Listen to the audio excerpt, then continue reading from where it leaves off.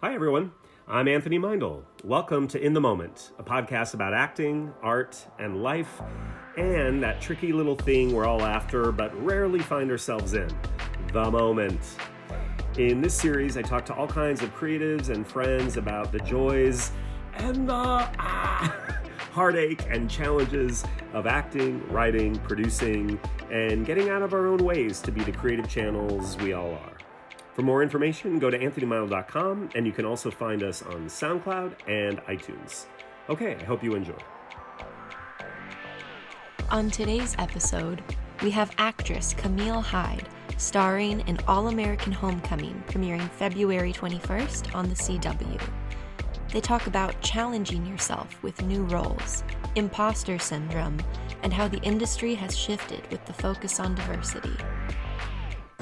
Anthony has a new book coming out, Unstuck, a life manual on how to be more creative, overcome your obstacles, and get shit done.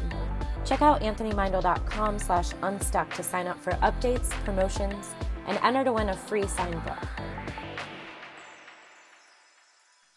Hi, everybody. Welcome to another episode of In the Moment podcast with my guest. You may know her from Katie Keene.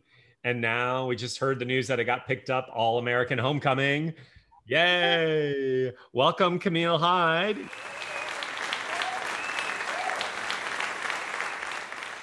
Yay! Good to see you. I'm so excited to chat with you. So just for my listeners, Camille is in Vancouver shooting, filming. And so the reception might be spotty at times, but we all know that in this post-COVID world, it is just what it is. We'll get through it. So Camille, welcome. Thank you so much. I'm so excited to be here. So you just got up there 3 weeks ago? Yeah. So for those who know about Katie Keene and Riverdale and the Archie universe, Katie Keene and Riverdale are essentially derived from the same comics, the Archie comics. And my character from Katie Keene, Alexandra Cabot, is also an Archie comic, and she is making a little appearance in Riverdale. So she's in this episode of Riverdale, which will probably be coming out later on this year, which is fun and exciting. But you know how things work. Katie Keene didn't unfortunately get picked up for another season, but to be in this universe, it's so great to be able to still bring Alexandra into the Riverdale universe, and it's been really fun.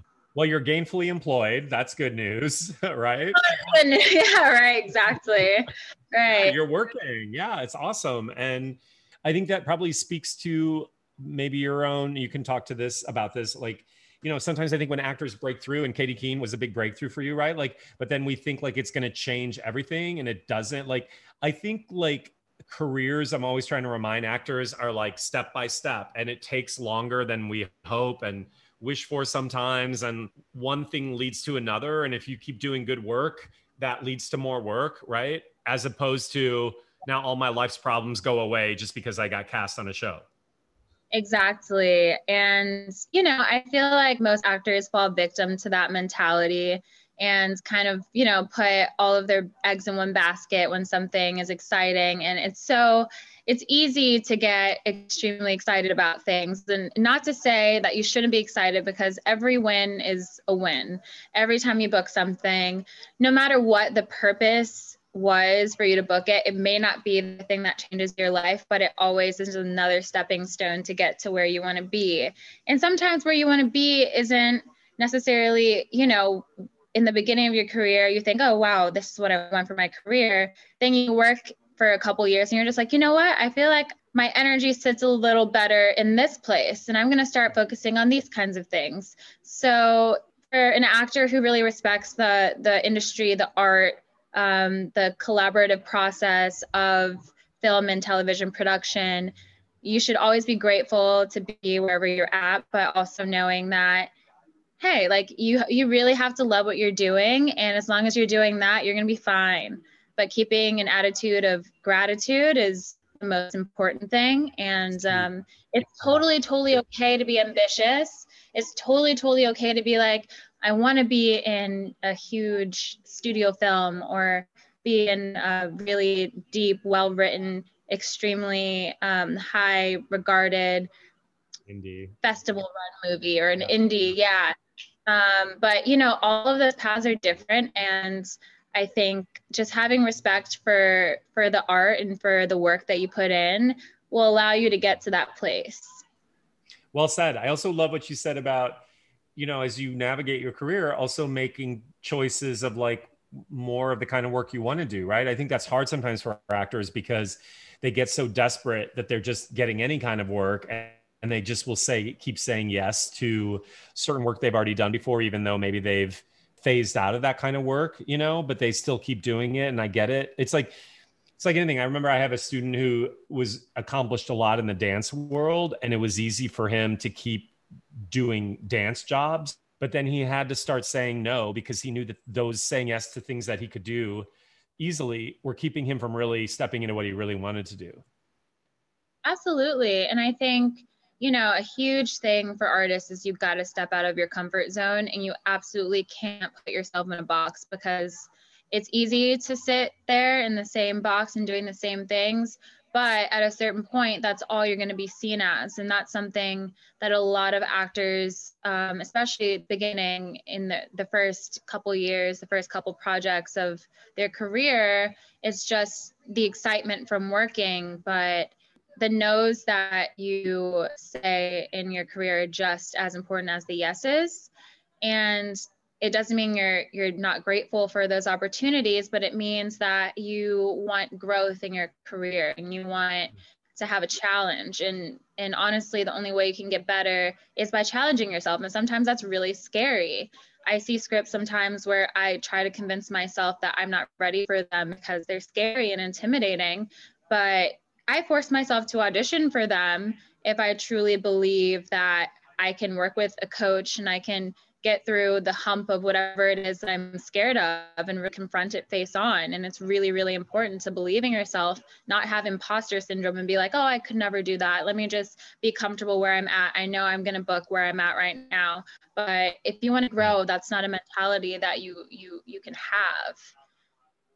So. It's true. I always say, Camille, too, like imposter syndrome. I did a lesson on that not too long ago. Like when I was your age, there was no word called imposter syndrome. So that's something, you know, now that we're living in like, oh God, this digital age, there's so many words and labels and descriptions for things that people have then co-opted to make them mean something. And I think like, I always tell people like, it's not a real thing. Don't take on this thing of being imposter, because either we're all imposters or nobody's an imposter, because everybody is negotiating different variables based on where they are. Like even somebody at the highest level in their game is still going to be questioning, did I do that right? Or, you know, oh, I could have done a better take. Or they watch a take. Like the biggest actors talk about that. They're like, oh God, that wasn't very good. And I think sometimes when we don't have the experience behind us, we use the imposter thing as a way to not keep moving forward. Right, absolutely. And that's something that, you know, I listen to a lot of podcasts to listen to the experiences of other actors who have gone through this before. And all of them have started somewhere. I've listened to Kaley Cuoco's, Mila Kunis's, Elizabeth Banks, and all of them have had similar experiences of saying like, wow, like I'm looking around and I see, you know, this A-lister, this person who's won, you know, 2 Oscars and whatever. And like, do I belong here? Am I going to be able to hold my own on this project with them? And like you said, like either we're all imposters or none of us are imposters, because, you know, everyone has to start somewhere. And as long as you have the mentality of like, I can grow, I can have a base level of what I'm comfortable with, but I can also change my base level. I can level up that base level so that my base level can continue to grow. So I think, you know, it's only a self-depreciating thought to think that you're not capable of being around greatness and being surrounded by greatness, because there's a reason you're there. There are thousands of people who tried to be where you are. So when you get onto that set and you're surrounded by these people, it's because there are a lot of people who agreed on the fact that you were supposed to be there. So now it's your turn to believe it too. That's a good point. Also, like we also forget, I think, in this business that there's also the variable of learning. Like we're all learning. I mean, first of all, we're all learning on our walks on this planet. Nobody has it figured out, right? And we forget it's just a gigantic school. Like, and some of the best learning has come from when we made mistakes, when we failed, when it's fallen apart, when we didn't get what we wanted, when things that we thought went wrong, actually, when things played out, it worked out correctly, you know? But I think like you working on set, like you try something and it doesn't work, but then you learn something from doing it. Like, I think the thing for the actor is not to get stuck on being fail safe, because then they're risk averse. And if you're not taking risks, you know, there's a great quote. I want to hear what you think about that, but I'm going to pull up this quote right now. I'm not a good podcaster in the sense, a lot of podcasters like have like their assistants with information they're searching for stuff right away. As soon as that person asks, I have to do it myself. But yeah. I think I have it right here. This has been one of my favorite quotes ever by Erica Zhang, the writer. And she says, and the trouble is, if you don't risk anything, you risk even more. Ooh. Oh, yeah. It's pretty great, right? Yeah, that one hit. That is a great quote. And I agree with it wholeheartedly, because I think most artists are extremely emotional people, very empathetic and empathic energy. And the fear of failure is one of the most excruciating feelings. The feeling of rejection, feeling of inadequacy is something that literally feels like death to us. I don't know if anyone else can relate, but I'm pretty sure that they can.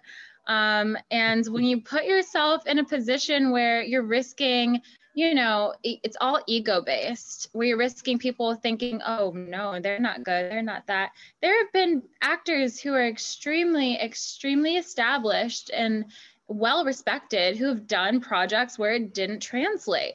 Yeah, and their performances weren't received in a way where they were, you know, applauded. And it's not like they said, oh, I'm never going to do something that hard again.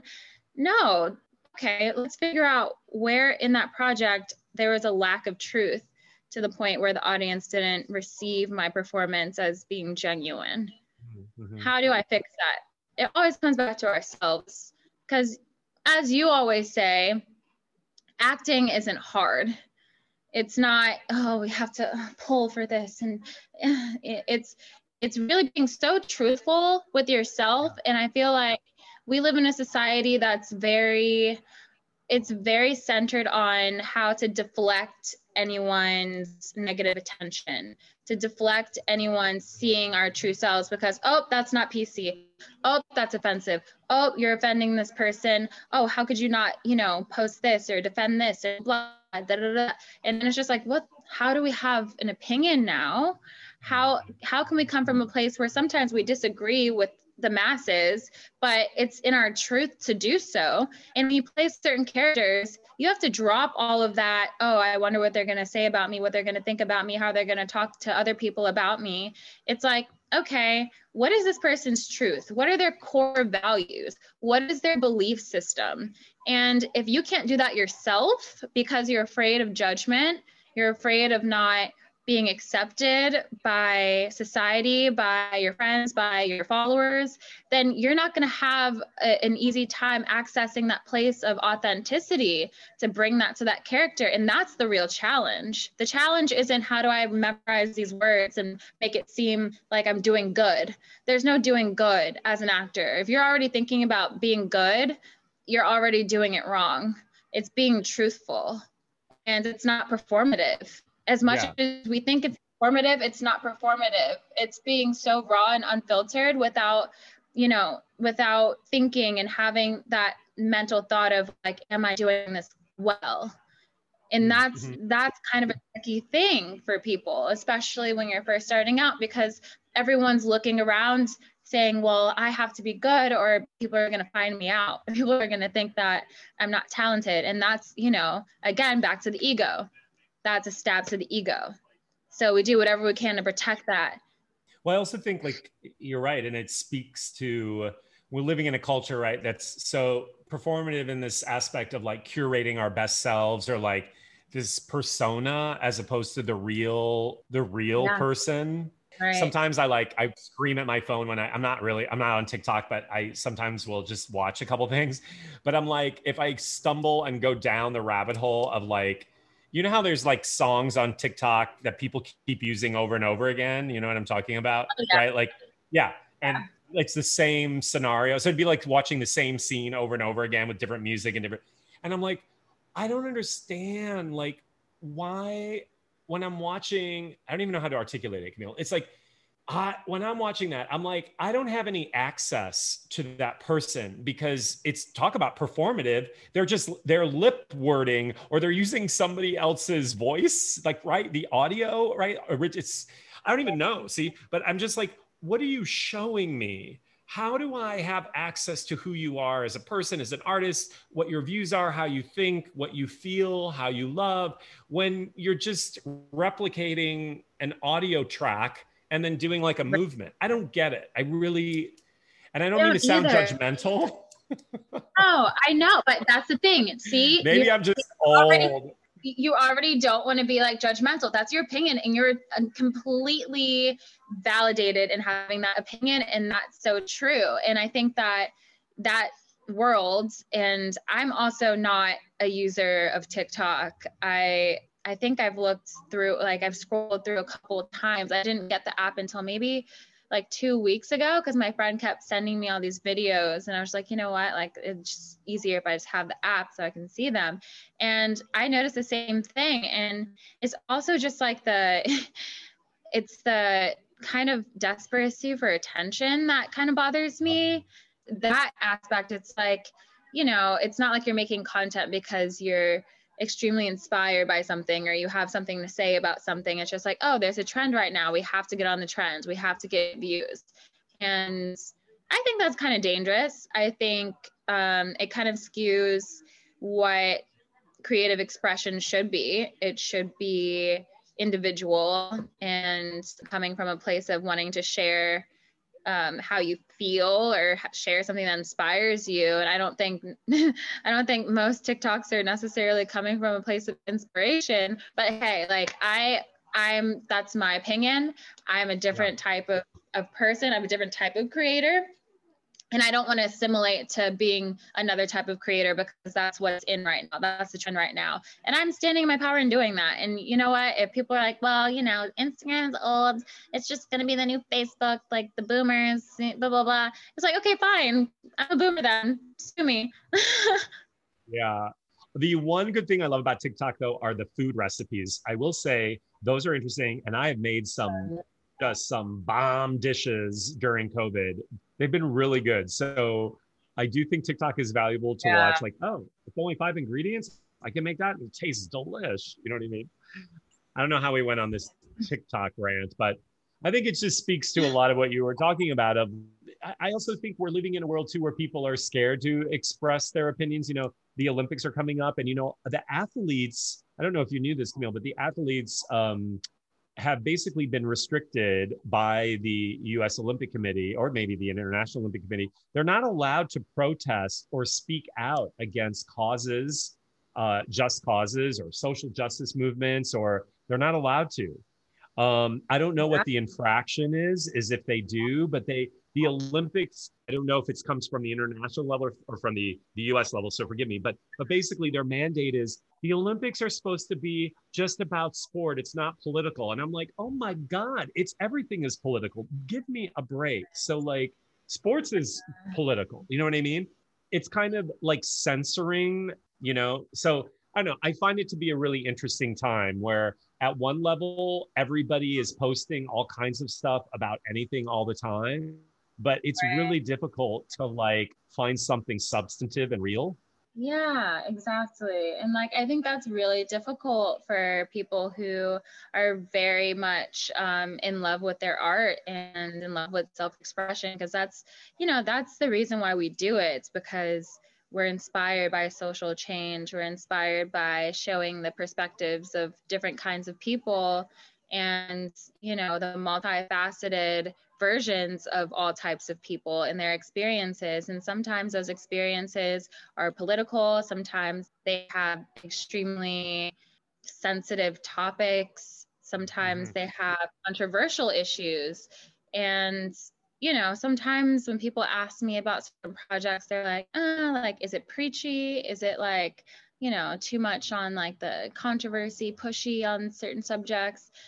And, you know, it's like, well, it has every right to be if that's what it's supposed to be for. That's right. And if that's an issue, then maybe it's not your cup of tea. But for whoever created that and the people involved in it, it's really important for them to share that voice and that perspective. And there shouldn't be an issue with having controversy. I mean, having conversations is something that keeps us moving forward as a society. And that's why certain projects, certain movies, certain shows have created so many discussions that have actually helped us become more united as a human race. And the division happens when people are silenced and they have to feel like everything has to be, you know, surface level and straying away from having those strong opinions. It's interesting because my boyfriend and I were watching a show last night that we like, and I won't say what it is, but it speaks to this point that you're making, because in many ways it's very preachy and it's so on the nose about lots of social topics. However, what my takeaway is for us, for you, and for not that we're better people, that's not what I'm saying, but for people who are in the arts and creating art and wanting to tell stories and want to, you know, reflect where humanity is right now, we're immersed in that kind of stuff. So maybe for us it feels not preachy, but we get it. But I was telling my boyfriend, I was like, well, as much as this is like over the top, it's also, I don't know, some person who's bigoted and a white supremacist in Alabama might watch it and have a complete epiphany about things that we feel are like really on the nose. But for somebody else, the right place at the right time can create a huge shift, you know, and that then again speaks to the power of art, right? Like, and like you said, if it's not for you, you turn the channel, but for somebody else, it might be a real huge awakening. And that's why I'm getting like really emotional about it. Like, that's why we can't, that's like the power of art. You know what I mean? It is. My mom showed me a lot of adult films when I was younger, like Hotel Rwanda. And oh my God. when I was like 9, and I was so shocked, but also just enamored by how Don Cheadle played Paul Rusesabagina, and how even like from everything from the scoring to the acting, everything about it kind of was so, it drawed me in. I watched that movie, I swear, like twice a week. And I was not, and like seeing dead bodies, people getting killed with machetes. And I think for me, it was because I was, you know, people try to shelter children a lot, which, you know, you're trying to preserve their innocence and stuff. However, the real world happens eventually. And I think the arts allows people to see things that have truly happened. There was a genocide in Rwanda in 1994. And it was extremely controversial how the US was a part of it, how the UN was a part of it, you know, and then how the Peace Corps came in after and tried to help with reparations of the country. And the fact that I had such a extreme knowledge of that situation purely because of how that film depicted that war, I started to respect the arts in a way of just like, you know, it doesn't matter what, you know, this news article said or what, you know, the Democrats versus Republicans said. Sometimes artists take an approach that has no agenda, and it's just like they are purely interested in sharing a story, and you can see it firsthand through somebody's eyes. And I don't think there's any other way to gain information in that way other than the arts. And for some people, they'd be like, oh, it's graphic, people are getting killed, you can't watch that, blah, blah, blah. You can't shield your eyes away from things that actually happen in the world, because there's nothing we can do to move forward as a society globally if we keep, you know, putting blinders on towards things that have actually happened, because then history just repeats itself. Well, that's it. Right, exactly. And I, you know, sometimes my boyfriend, he gets a little touchy about watching things that are a little deeper and that don't have a happy ending, that are more emotional. And I love those. Like Blue is the Warmest Color is one of my favorite films of all time. God, I love that. Did you ever do that scene in class? No, but geez, I might have to when I get back to LA. When you come back, let's do it. Yeah. Oh my goodness. Like I can watch that movie every day for the rest of my life and never get sick of it. And like seeing from their perspectives and like how, you know, the naturalness and the pure love, like I felt like those people truly were in love, and like having that perspective, like, and seeing that at a young age, like it immediately gave me just like a new respect for all kinds of love. And stories like that, stories like Milk, like I was so enamored by that story. And how, who's the actor who played Harvey Milk? Sean Penn. Yeah, Sean Penn. And how I just cried and cried and cried because I fell in love with his character. And when he got killed, I was so taken aback, and I cried. Like after the movie, I was, you know, broken. I was like, you know, and knowing that was a true story, it's just, you know, I would never have known any of these things that have happened in real life had I not seen the real depiction, and how someone who had a true vision of how this story could be told put their everything into it. And there's no way I would want any of those things censored ever. Like that would be a true disservice to society. We have so much power and so much just power in the best way to tell stories in a way where no one can shut us up, no one can hush us, no one can, you know, they can change the channel, but it's still going to be there for however many other people are out in the world who want access to it. And that's such a special thing. Yeah, the power of storytelling. Today's podcast episode is sponsored by We Audition. Receive 25% off with the promo code AMAW on weaudition.com. The video chat community to audition, rehearse, self-tape, and get advice, and hopefully book the fucking job. Let me ask you, with the social justice movement and how things have slowly are changing in Hollywood, have you seen like an uptick in opportunities for you as a non-white actor? And absolutely. I think, you know, I mean, what happened this morning speaks lengths. The first two pilots to be picked up for CW were All American Homecoming, which is produced and show ran by one of the most incredible Black women I've met in the industry, NK, and then Ava DuVernay's Naomi.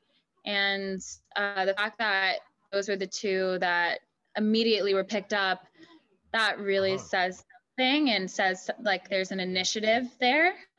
And then also, you know, I've seen definitely an uptick of roles and projects that aren't just about highlighting diversity, because it's not always, people tend to say, okay, this is a diverse project, this is a project that, you know, there's a lot of people of color, there's, you know, a lot of exposure of the culture, but sometimes it's just as beautiful to have a normal, any kind of project, any kind of story that's just told through the eyes of a person of color, but it doesn't necessarily have to highlight, okay, this is about a Black girl in the hood. This is about who like worked through struggle. It doesn't always have to deal with struggle. It doesn't always have to deal with oppression. Sometimes it's okay to just celebrate the multifaceted experience of diverse people and people of color. Of Asian Americans, of African Americans, of Latino Americans. And that's something that I've noticed is becoming more and more prevalent. And then having also diverse people directing these projects too. It's not always in front of the camera, it's behind the camera, the writers, the producers, the directors. And that alone is creating such a change in the culture in this industry. And it's actually like so relieving to me, because it's not just about my opportunity, it's about the opportunity of my peers. And I'm consistently rooting them on just as much as I'm rooting myself on. A friend of mine was telling me, I haven't seen it yet, but there's an adaptation. I think it's a TV series. It's Charles Dickens' Great Adaptations. And it's Ravi Patel, I think, is the lead on it, or Dev Patel. I'm not sure. I know one actor named Ravi Patel, and then another actor. I don't know Dev Patel personally, but I know that he's a big actor. But anyway, and what's interesting is it's completely like he's an Indian actor, right? But the person playing his mom is not Indian. Like she's cast, I don't know how she's cast, but she's not cast the same ethnicity. They basically, I guess their reasoning, which I love, is sort of colorblind casting, which is they feel like Charles Dickens has been read by so many people from everywhere over so many years that through the eyes of each reader, each character would come alive, right? If you're a Black girl reading Charles Dickens, or you're a white gay guy, or a trans, so like actor, or a trans kid, like, and so all those roles, it's so diverse, but it's not diverse based on any specificity. It's just like kind of what I always believe, Camille, is like whoever's the best actor, like unless it has to be ethnically specific, right? Like then just, but whatever. It's like Hollywood is slowly coming around, right? But anyway, I thought that was really, I haven't seen that show yet, but I thought, oh, that's so awesome. Like, or you've seen it, we've seen it in plays. Plays have done that before as well, where it's just like, it should be incidental, right? Like, who cares? But totally. And I love when shows, they have diverse storylines, or storylines that have things that are, new on screen to be normalized, and it's very incidental. It's one of the reasons why I'm a huge fan of Schitt's Creek. Nothing was like in your face, like, oh, like we have to, support this and diverse that. Everything was very incidental in this like happy little town where people, they didn't really, there was no hatred. There was no, oh, there's like this kind of person and this kind of person. And they were able to celebrate it and celebrate diversity in a way that was, like you said, very incidental, or just like, oh, coincidence, that person just happens to be this way. And I think the closer we get to a place of normalizing that diversity isn't necessarily, diversity can also be dividing too. And I think having such situations where you're just celebrating those diverse backgrounds, or having people who are trans or bi or gay, and not being like, like, look, we have a gay couple, look, we have a trans person. It's just like, oh yeah, of course. It shouldn't be like a conversation. It should be like, they belong here. Of course they are. Why, you don't have to make a big deal out of it, because it shouldn't be something that's a minority situation. It should be an equal situation.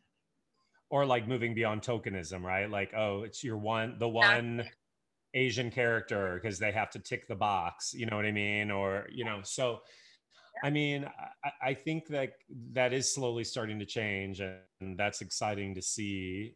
Tell us a little bit about, so you're up there filming Riverdale, but then when do you start, because you shot the pilot for All American Homecoming, right? Is that what, so you were waiting to hear if it was going to get picked up?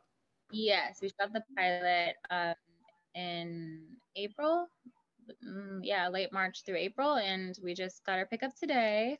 And so we're supposed to be doing mid-season, so probably pick up filming in July. So I'll get home, have a nice few weeks off, and then we'll start up. Not sure exactly where, hoping it's in LA, really hoping it's in LA. I really want to be home, y'all. But where did you shoot Katie Keene? New York. In New York? Which was great. I mean, it was fun. It was very it was exciting to shoot in New York. But New York.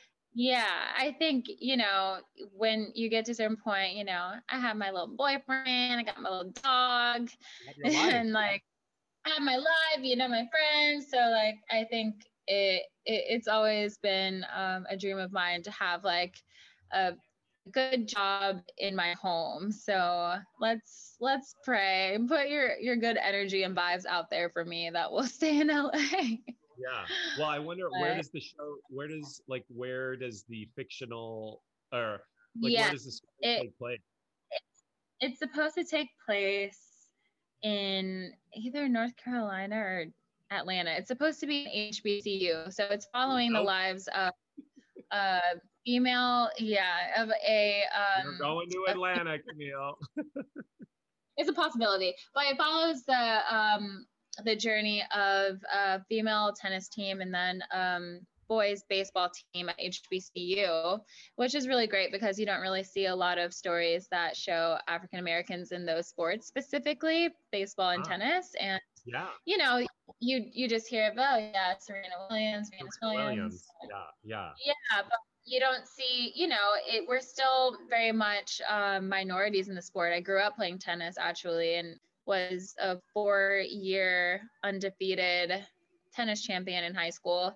So this role was like almost specifically just so perfect for me and my experience as being the only Black girl on a high school tennis team, and playing a lot of great tennis players from other private schools. And I experienced a lot of weirdness. One girl, after I beat her, wouldn't even shake my hands after our match. And I have a speech in the pilot that when I saw the size, I was like, okay, this is a story that I want to tell, because it basically was me talking to my co-star about how when we're Black women on a tennis court, people are going to judge us on everything. So when you go out there, you have to play excellently or don't play at all. And that's been a truth for me in so many ways in life, growing up being in the private schools, being one of 3 Black people in my grade, and people expecting a stereotype, and you kind of have to grow up a little and mature a little faster than people, because you're always experiencing both direct and indirect racism and having to not play into the stereotype of, being angry and going off and retaliating, but, holding your own and just bringing excellence to everything you do, from whatever sport you play to academics, and holding your head high and taking the high road, because they're expecting you to take the low road every single time. That's a story that is intertwined into this pilot, but it's not all about that. It's also highlighting the very beautiful and unique experience of being at HBCU. And the pilot takes place during homecoming week, which is, if you know anything about HBCUs, homecoming week is when it's lit. Like everyone and their mothers are out partying, having fun, dancing. The step teams do their thing. Stepping is huge. You probably have seen some movies that show it, like Stomp the Yard. Yeah, and drumline with like the whole, marching bands. It's a culture that is very underrepresented on TV, and the fact that we get to bring it to television is something I am so beyond excited about. And just the celebration of like the beauty and the diversity within our own culture. It's going to be so exciting, and I'm like beyond honored, and I really hope we bring it the justice it deserves. I'm sure we will, but like I just know this project is way bigger than any of us individually, and it's really important to show this like very kind of like celebratory experience that Black people have.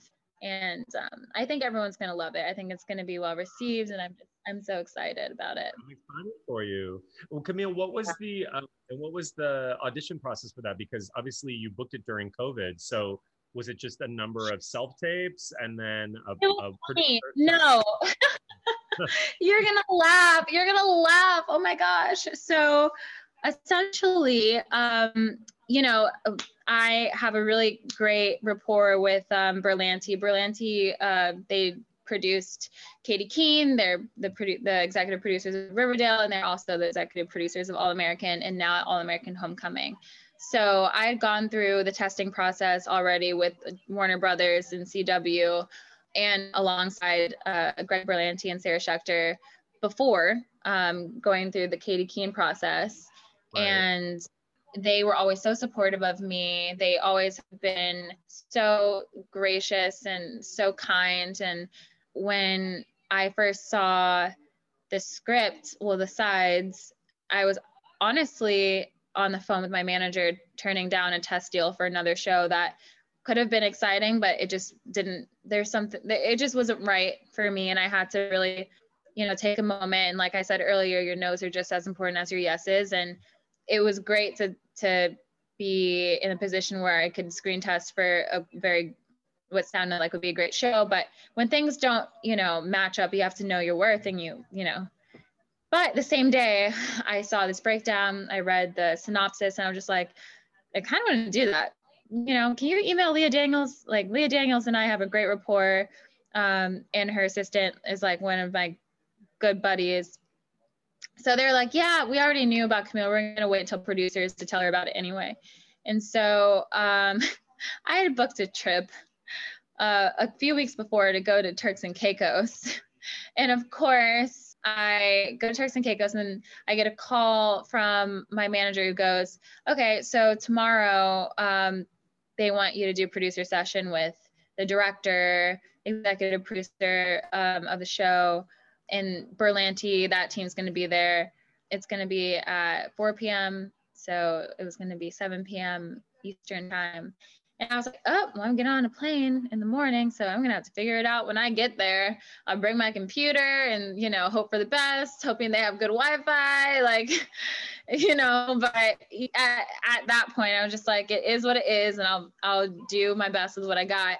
And I got there, and I had a nice little study area where I can set myself up, got on the call. What's up, everyone? How are y'all doing? Good to see you. Good to see you. Did the 2 scenes. And then it's so funny because my boyfriend makes fun of me all the time. I'm always just like, it was all right, but we're on vacation. Let's go drink, whatever. Right. Not thinking anything, whatever. Yeah, exactly. And so that was it, honestly. And they didn't get back to us until I had already gotten back home from my vacation. And then I found out that they were going to just test the tape from producers. And that was it. They tested the tape. And then the next day I found out. Yeah. So it was the most easy, seamless, pop in, pop out, and having that rapport. And like I said before, every step in your process is going to be conducive towards your final goal. Katie Keene helped me gain a rapport with Warner Brothers and with CW and with Berlanti to the point where they didn't have to even it wasn't even going to be a question once we got to the screen testing phase. And they were like, okay, this is right for her. They knew my work ethic. I've always been, a person who is very professional on set, never gave them any issues, always been very grateful for the opportunities that I've been awarded through them. And because of that, I feel like it made their decision process a lot easier. And that's another thing for actors out there, never get a big head, don't act conceited. Even when you get a big gig and you're surrounded by other, stars, and you're like, oh yeah, now I'm on red carpets, now we're at upfronts, now I'm, at bougie events. Don't let it get to your head, because people will talk, and when it gets back to the people who are making the decisions, they'll choose someone with a better attitude that is maybe a little less talented than you, because they don't have time to deal with it. They don't want toxic energy on a set, because it affects the process, it affects the final product, and it affects their money, because time is money. And if you're dealing with people having attitudes, not showing up on time, creating issues amongst other people, creating issues with, hair, makeup, I found that having a good attitude is actually a lot more helpful in your career than you think. Well, I mean, you just want to be nice anyway, right? But then if you can't even find that monicum of being nice, know that being nice to other people, those other people eventually are going to be hiring you for another job, right? It's so, I know of some actors who've kind of sabotaged a bit because they misbehaved. And, you know, I think the thing that actors have to remember is everybody's replaceable nowadays. Not just actors, everybody. I'm replaceable. You know what I mean? So you just want to just be nice and have fun. And then, yeah, work begets work. Good work begets work. And not just the acting work, but like you just said, having a work ethic and being professional and being nice and being generous. But you're doing that. So Camille, listen, that is the way it should be. And actually that's the way it is. That's already showing you're heading in the right direction, because most of the actors that I have taught that have really broken through, I was just talking to a friend of mine the other day, you know, a lot of her work has come from the same producers who've moved on to other jobs, and then just call the actor up and like, we want you for this. Just put yourself on tape. And it's really about knowing people and doing good work. You know what I mean? So I think that's a great reminder. Word travels far. Yeah, it really does. It's we're working in a small business here, right? Like everybody kind of knows everybody. But so Camille, like, oh my God, an hour is almost here already. It goes by so fast. So let's do the speed round. Okay. If you weren't an actor, what would you be? Zoologist. Oh, wow. What's your favorite film of all time, or just besides Hotel Rwanda? Blue is the warmest color. Also love that movie. What's something you can't do without? Thai food. Thai food. Okay. I thought you said spicy food. Who's your celebrity crush? It could be male or female. Nick Jonas. What would be the advice you would give your younger self? Everything's going to be okay if you act with an attitude of gratitude. What scares you the most? Being alone. How would you describe acting in one word? Daring. What's a takeaway you've had from the school studying with us? Don't take yourself so seriously. Seriously. So good to remember that. Yeah. It's not serious, really. Like, you know what I mean? Or the offering. Sometimes we're asked to go to really intense, dark, beautiful spaces, but the offering is of joy and of fun. And yeah. And what's your definition of love? Being supportive of others, even if you're hurting. Aw. That's beautiful. That is very altruistic. I always just say my definition of love is just this moment right now. Oh, I love that. Well, Camille, it's been so great to see you. Tell our listeners where they can find you. So you're going to be on Riverdale at some point in the future because you're shooting now. And then you're going to start on your new show. But where can they find you on socials? And then I guess, where your shows are all on the CW. So that's where they're going to find you.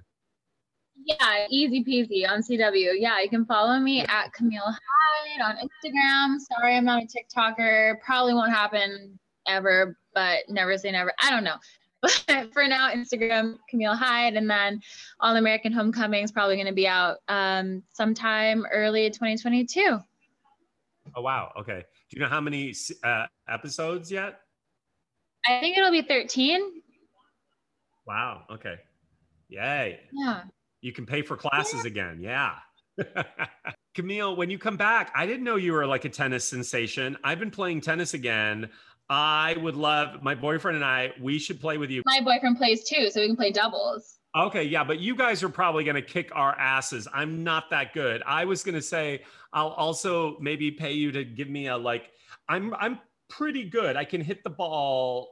I have a fierce backhand, but sometimes I overhit my forehand and I need a bit, I think it's my grip and it's the brush. You have to brush a forehand. Backhand you hit differently, but I will show you a couple of tricks. It would be fun, but you probably will be like, you just have to have patience. Oh, absolutely.